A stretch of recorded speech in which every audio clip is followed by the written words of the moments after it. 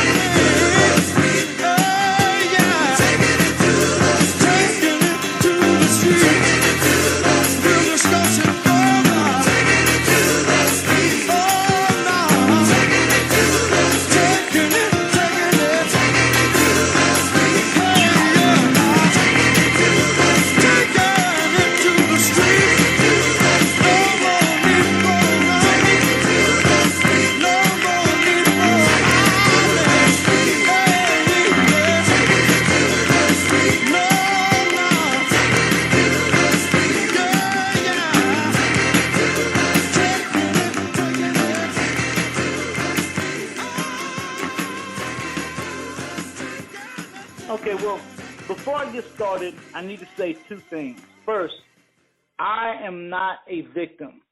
I may fit into a bunch of the categories that our culture might put into a box and label a victim of society. I mean, I personally never met my biological father. That doesn't make my biological father responsible for any of the decisions I've made in my life. In my early years, my mother was living hand to mouth, and I can remember times being so hungry my head would hurt. Being hungry and impoverished may have set the circumstances for some of the choices I made, but I made those choices. I was schooled in the ways of the streets by gang members from the time I was like 9 years old, and I made the decision to join the gang when I was 14. And contrary to popular belief, gangs do not have a draft system set up. I made that decision. From that point, each decision I made was calculated for me to climb the ranks. The violence and the chaos that I brought to the table was not due to a psychological disorder. These were decisions I made to advance my status in the gangs, in the streets, and eventually in prison. And my point is, I do not want anybody to hear this and think, oh, that poor boy, he never had a chance. I rose to a leadership position among very hard men within 4 or 5 years because I had the ability to quickly size up a situation, decide on the most expedient course of action, and follow through on that course of action before most of the grown men around me even knew a situation existed. If I would have put these talents and intellect into making better choices, into making better decisions, my life would have been an entirely different story altogether. I am responsible. I am responsible with one caveat, and herein lies the shocker.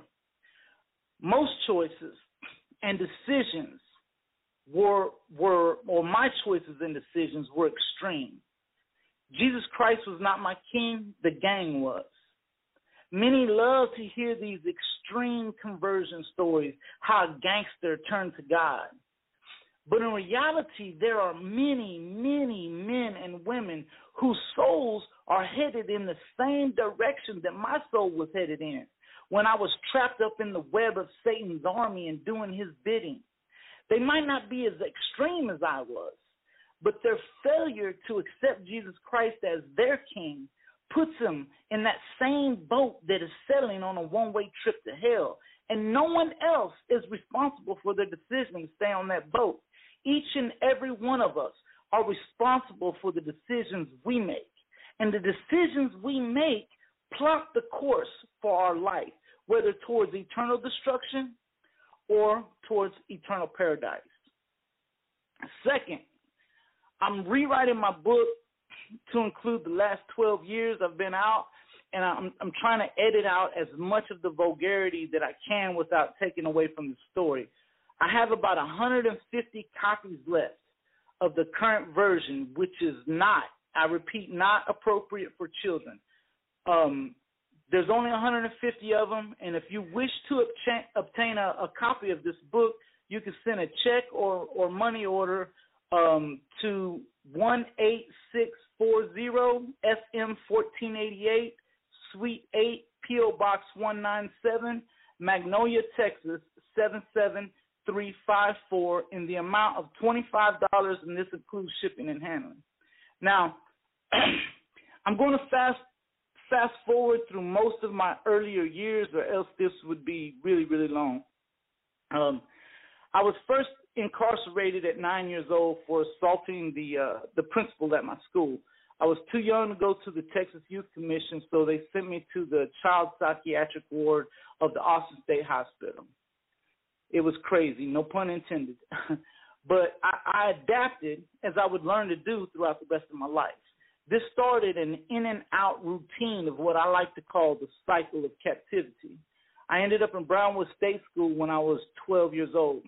I was the youngest and smallest kid there and probably got into more fights than anybody else. I landed in Giddings State School when I was 14. This was the only state school for violent sinners at that time. I had been being groomed for the gang since I was 9 years old, and it was while in Giddings State School in December of 1987 that I was initiated into the gang. Within a few months, I had recruited dozens and dozens of guys into the gang. I orchestrated a variety of ways for us to make money in the state school, and I used our numbers and our willingness to mob on entire cottages in school or in the cafeteria to make others fear us and leave us alone. I was supposed to be in Giddings 1 year. I got there when I was 14. I got out right before my 18th birthday. I was only like I was only out like 9 months or so, and within that 9 months, I did some things that caught the attention of some of our shot callers in Chicago, and after successfully handling some, let us say, sticky situations for them, I was given leadership over Texas at 18 years of age. I was soon arrested for 2 counts of aggravated robbery and 2 stolen cars. I was given 2 20-year sentences for the robberies and 2 10-year sentences for the cars. But they were all running together, which means I had to do 1 20-year sentence. Texas State Prison in 1991 was the most racist place I had ever seen. My organizational affiliation did not fit anywhere into the prison society. Because I refused to be controlled by the rules of any society, I found myself in a fight sometimes 4 and 5 times every single day. In 1993, while on the French Robinson unit, I fought one of the enforcers of a Hispanic gang, and I knocked him out. The next day, he tried to stab me in the Sally Port, and I took the shank from him and I stabbed him with his own weapon like 21 times. I was placed in administrative segregation and charged with aggravated assault with a deadly weapon. I did 3 years in segregation, and there's a lot of stories I could tell you about segregation on the French Robinson unit between 1993 and 1996. It was a madhouse, and the officers often used the caged-in day room as a gladiator ring, and they would bet on the fights. I got out in 1996 out of segregation and was sent to All Red Unit, another maximum security prison. Up until this time, I had represented my gang by myself, but while I was in segregation, I had decided when I got out, I would begin recruiting members. To my surprise, when I got to the All Red Unit, there was a large population and of one of the gangs that mine was allied with, and I was no longer on my own. I had gotten into a fight on close custody, and the guy had ripped my shirt, and when he seen my tattoo, he paused out of fear and surprise. At that time, I didn't know why. I later found out it's because of my tattoo, but it gave me the opportunity, and I knocked him out. That night, I received what is known as kites, several little notes from other members of the gang telling me to go to the rec yard the next day. I recruited Peanut, and I'm jumping ahead of myself here, but I wanted to say, by the way, Peanut is now becoming a Catholic.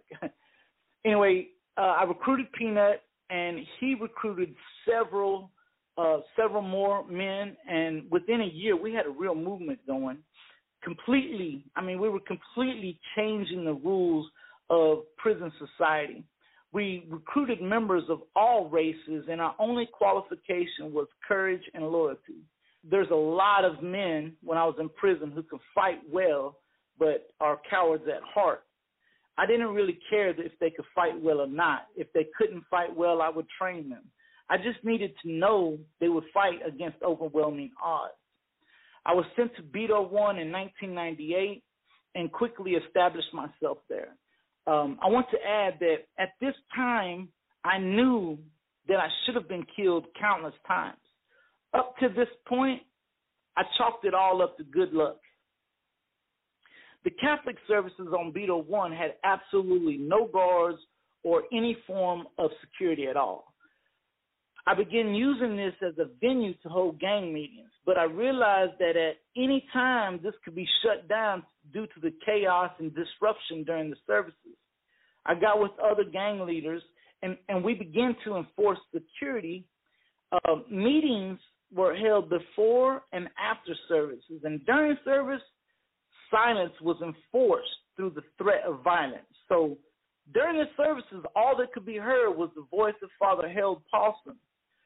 Many times it seems as if he was talking directly to me. Eye contact and everything. And I began to realize that my good fortune of not having been killed was not necessarily due to good luck, but due to the mercy and grace of God. As I searched throughout my past, I was able to see that the number of times I escaped the clutches of death could not be attributed to luck. No one is that lucky. We set up an RCA class, and I began to ask questions, and Father Harold Paulson had answers that made real sense. It was here that I learned God can use a crooked stick to draw a straight line. I was baptized into the faith November of 2001. Now, I had an issue that never before had occurred to me. I had created a monster, and I was the head of it.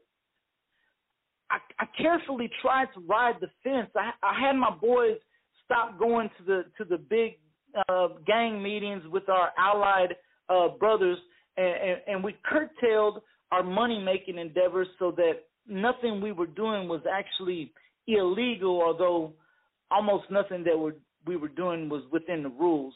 We greeted the other allied gangs with love and respect, but for the most part, we did not involve ourselves with gang activities. And that's why when I went to the recreation yard to lift weights one day, I was completely ignorant that a major situation was occurring. My counsel was requested, and I advised on the most expedient resolution to the problem.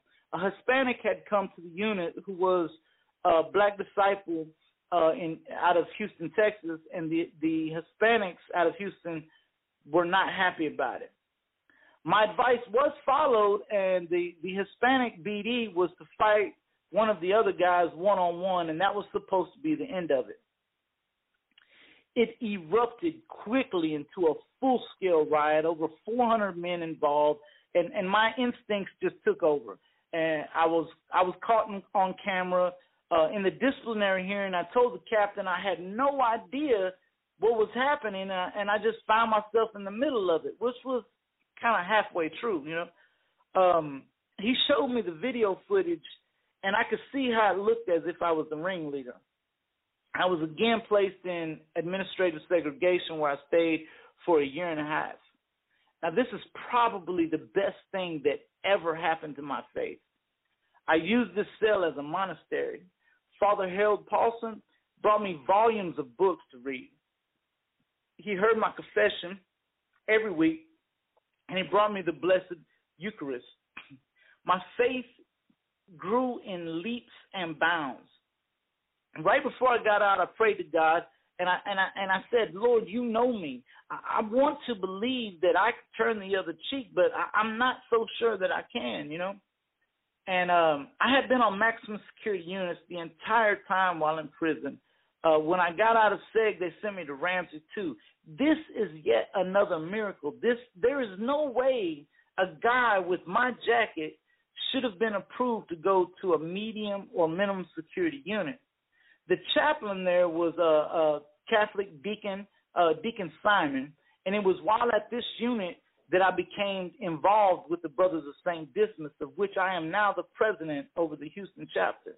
I met Deacon Light, and I met Deacon Denny from St. Maximilian Kobe. I earned my associate's degree and started making decisions that led to me making parole in 2009. Now, I would love to say that it has been smooth sailing from there, but this conversion story is not quite over. I paroled to San Antonio and began attending St. Gregory the Great Catholic Church. I was with a prayer group in front of an abortion clinic, and I needed a place to park my car, so I asked the cashier at the gas station, and she said yes.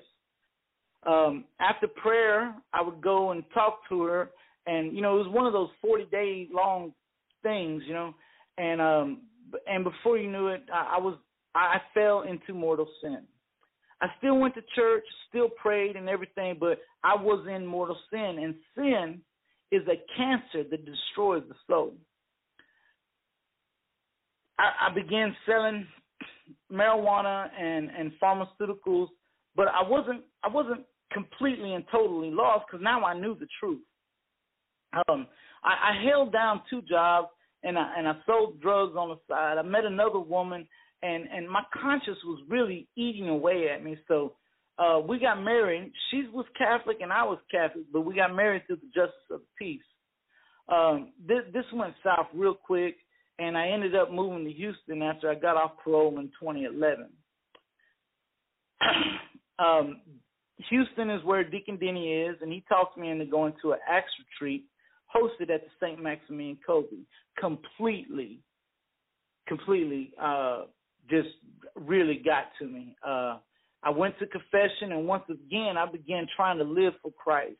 I was working as a materials testing technician and making about $15 an hour, and I used the small amount of money I was making as an excuse to continue to sell marijuana.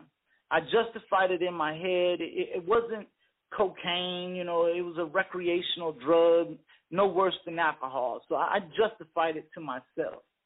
Also at this time, I met Loretta, and she was going to church with me, and she went through RCIA, and we got engaged. One night, I was selling a quarter pound, about $800 worth of marijuana, when a guy grabbed me from behind. Just out of instinct, I threw my head backwards, striking him in the face, and as soon as he fell, I began fighting with the other three. All of them were armed with guns, by the way. I pinned one of the guys to the ground and began to beat him without mercy, while the other three kicked me and hit me. Someone hit me with the butt of a pistol, which kind of knocked me silly for a second. As they were leaving, the last guy pointed the gun at my head. About 6 foot away from where I was kneeling on the ground, he muttered, "This dude's crazy," before running off. This was God showing me that I was wrong, obviously, right? Nothing is worth my freedom, and no amount of money is worth my life. I again went to confession and have never looked back at living that life since then. That was about 6 or 7 years ago. I realized that Satan will use any means at his disposal to convince us to commit mortal sin and then try and take our life. When I go back to the hood now, it's to bring the light of Jesus Christ. I began attending St. Maximilian Kolbe, where my wife, Loretta, was baptized, confirmed, received the Blessed Sacrament for the first time, and we got married. 4 sacraments one day. All in the same day. My previous marriage was null and void due to a lack of canonical form. On the job, I worked my butt off, and I threw myself in the ministry, volunteering every extra minute of my time into helping ex-convicts reintegrate into society. I'm now the lead inspector here on the Aggie Expressway project in Magnolia. I'm an associate publisher with Decided Excellence Catholic Media. I assist at the Kolbe House Reintegration into Society program. And because of who I was, I still keep in contact with the brothers and sisters who find themselves still trapped in that gang culture. And I do my very best to advise them to make the right choices, to avoid bloodshed, and to demonstrate what Jesus has done in my life and what is possible if they align themselves with Christ the King. I have a YouTube channel, Break the Cycle, Beat the Odds, that shows others how to live a good life out here dedicated to Christ the King. And that's me. That's my story. Hi, Terry. This is Jeffrey Fisher. I was just wondering, when did you realize that you had the Spirit living within you, and it wasn't just a figment of your imagination?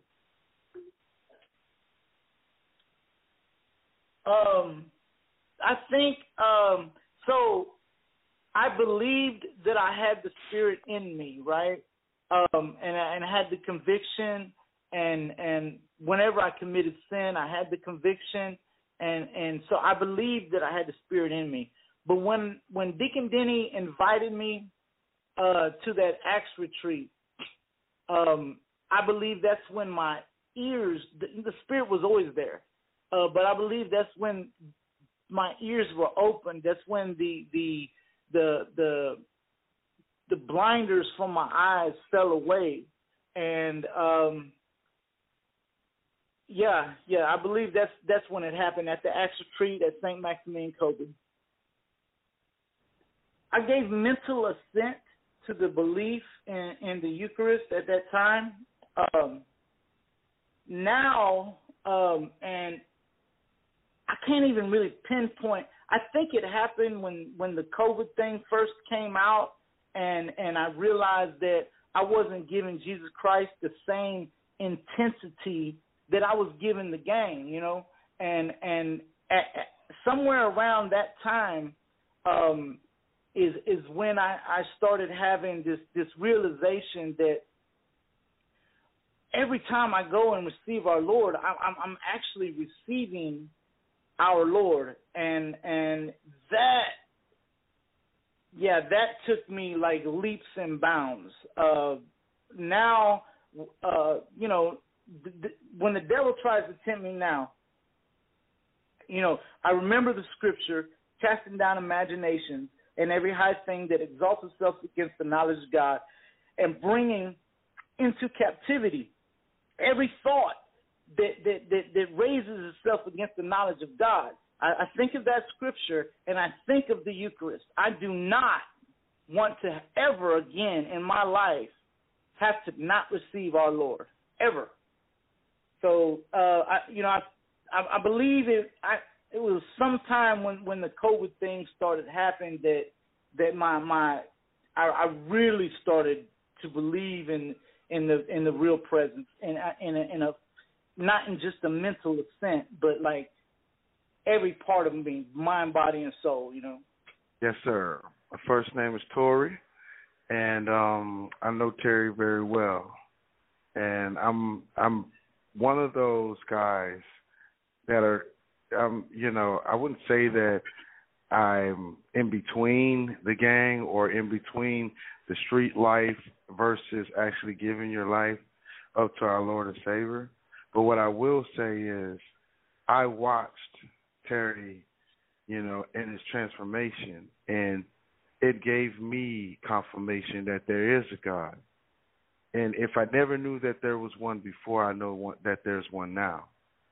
And, you know, I even spoke with him and told him, you know, that I've personally myself, you know, have actually used you as inspiration, maybe whether you knew it or not, to actually get myself, you know, closer to the Lord and understand who the Lord is and what he does for us.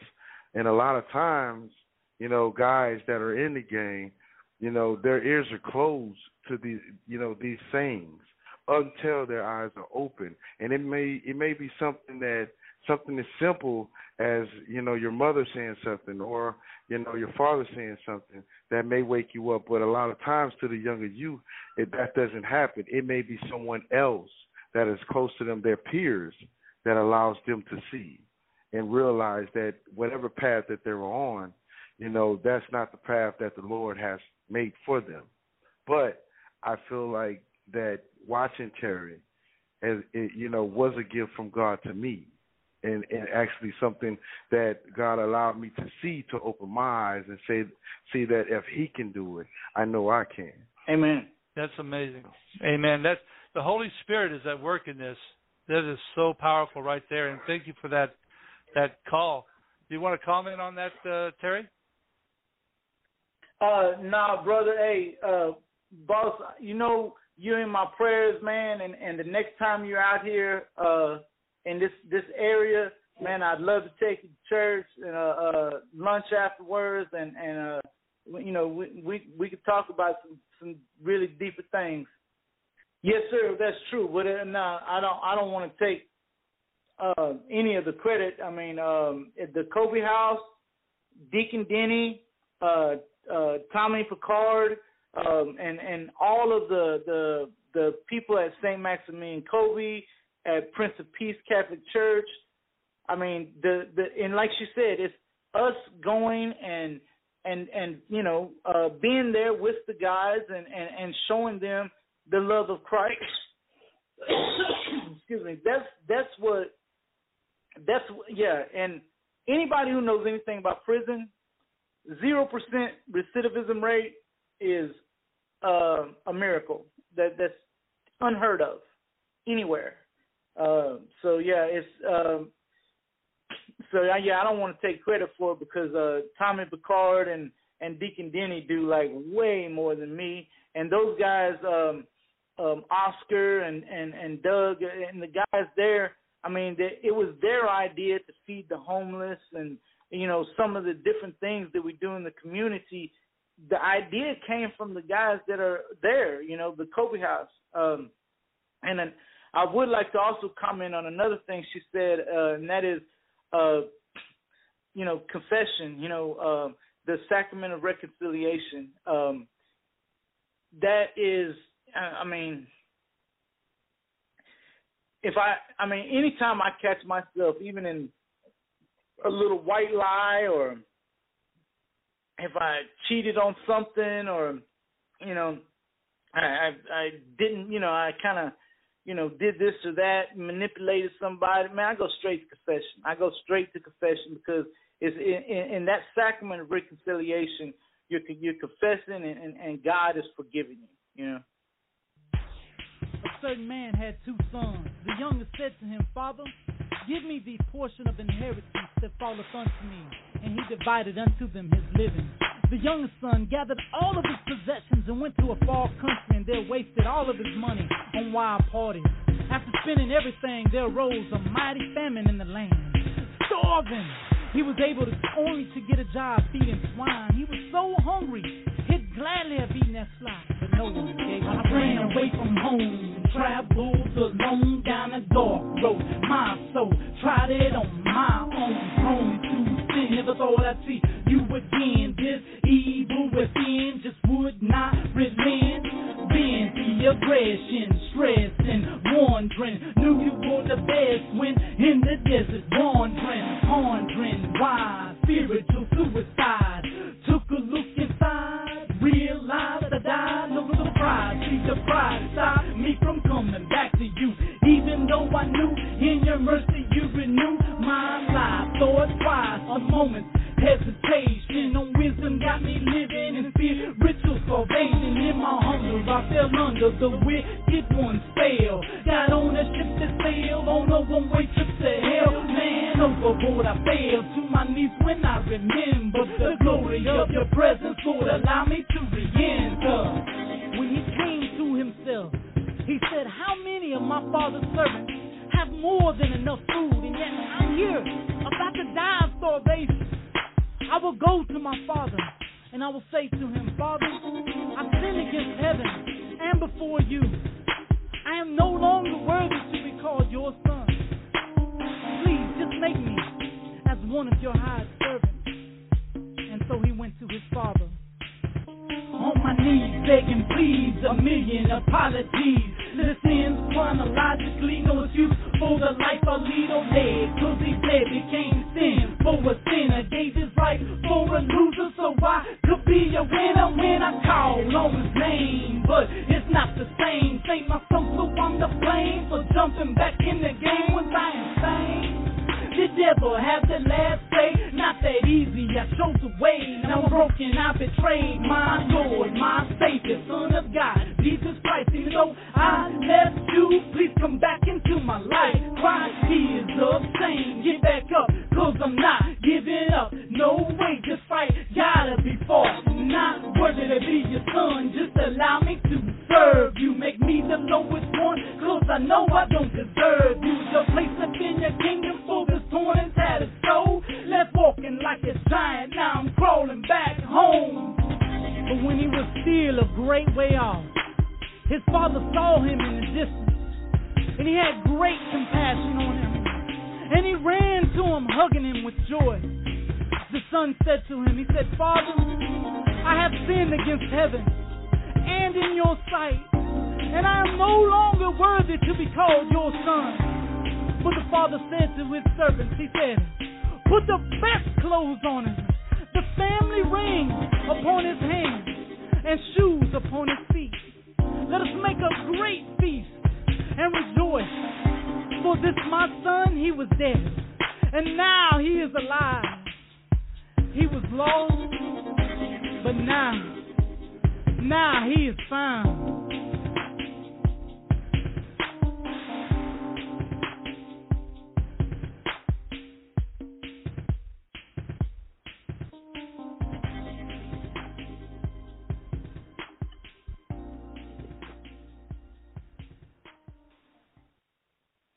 About Terry. I've known him since he came to the Ramsey 2 unit. And he is a conversion story that is just fantastic. I mean, I watched him when he first come to Ramsey 2 all the way till today. And he lives what he says. He's just a fantastic person. Totally involved in the Brothers of St. Dismas and helping others. I have, and I do want to give a shout out back. That was Brother Tommy, and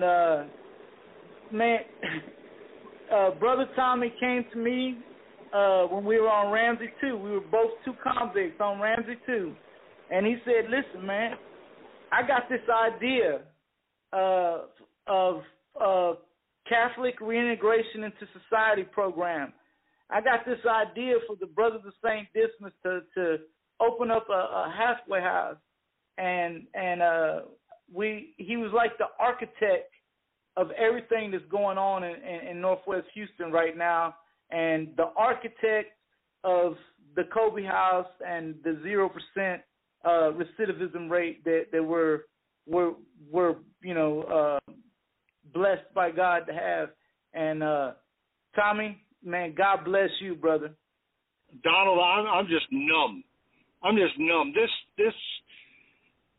This testimony tonight is about 100 layers of wow.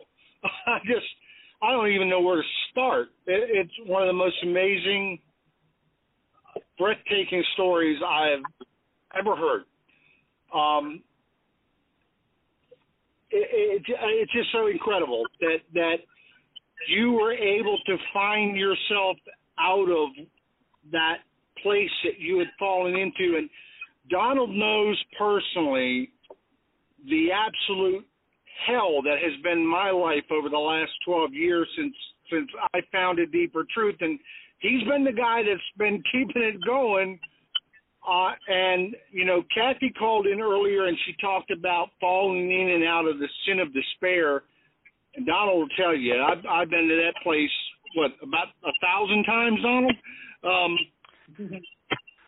And now I look at what you brought to the table tonight, and I just, wow. If God can bring you back through what you went through, there's nothing he can't do.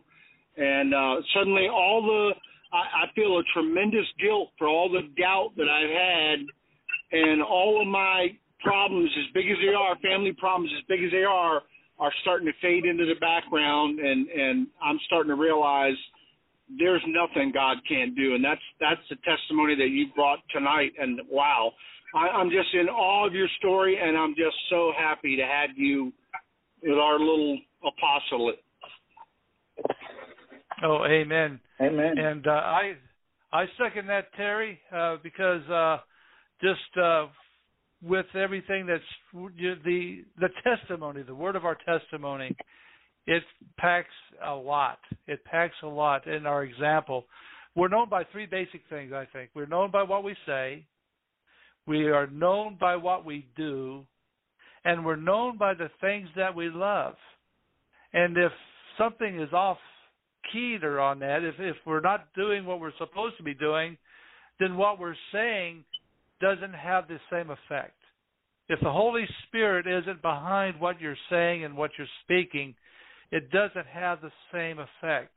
But when you're living the life, and I don't mean, I love what you're talking about, and you're stressing the importance of going to confession, because all of us are going to stumble and fall, but we don't give up.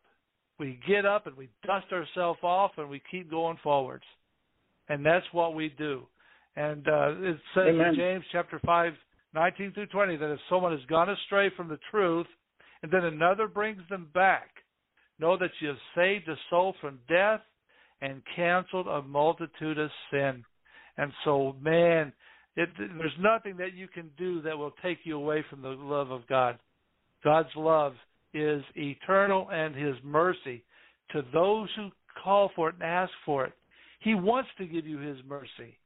In fact, to the divine mercy, to St. Faustina, he tells us that the worse the sinner is, the more deserving they are of his mercy, if they ask. And so it's never too late, never too late. And so now is the day, as it says in 2 Corinthians chapter 6, verses 1 through 3. Now is the day of salvation. So my encouragement out there to those who are listening to Terry's testimony tonight, don't put off for tomorrow what you know you should be doing today. And I think that, and get with people who can help you. In the Catholic Church, I don't care what parish you're in, the priest can help you. The RCIA can help you. Here at Deeper Truth, that's what we strive to do. And that is our mission. And so let me try to get a couple more callers. Mike from New Jersey, he's been hanging on here for a while. Mike, you got any thoughts or statement or question for Terry? I most certainly do. I might tell you that about the time that Terry, that you were incarcerated, Prison Fellowship, which is a non-denominational Christian organization, which was founded by Chuck Colson, who was Richard Nixon's hatchet man. They commissioned a study as to the recidivism rate with people who have gotten involved with any kind of spiritual guidance, and the recidivism rate of people who had not. Those who had not, the recidivism rate was somewhere around 80%. The group that they followed that availed themselves of spiritual advice and followed a spiritual program like you have, the recidivism rate was less than 1%. Now, if my dates are correct, I lived in Texas and I was a broadcast journalist down there for quite some time, and I think your incarceration overlapped as you were finding your spiritual equilibrium. The prison system itself was in for massive reform. If you, any Texan who's listening to my voice right now will recognize the name William Wayne Justice. He was a judge who took control of the Texas prison system and ordered several reforms. As the debate was raging in the 1980s and 90s that the Texas prison system should stop calling itself the Department of Corrections and start calling itself the Department of Criminal Justice, which ultimately happened because they can't correct anybody. Well, they didn't correct Terry. God did. What I wanted to ask you, Terry, is were you as you were in prison, were you aware of any of the commotion going on the outside with William Wayne Justice and his court-ordered reforms, or were you totally kept in the dark on that? And how did that affect you and your search for your spiritual equilibrium?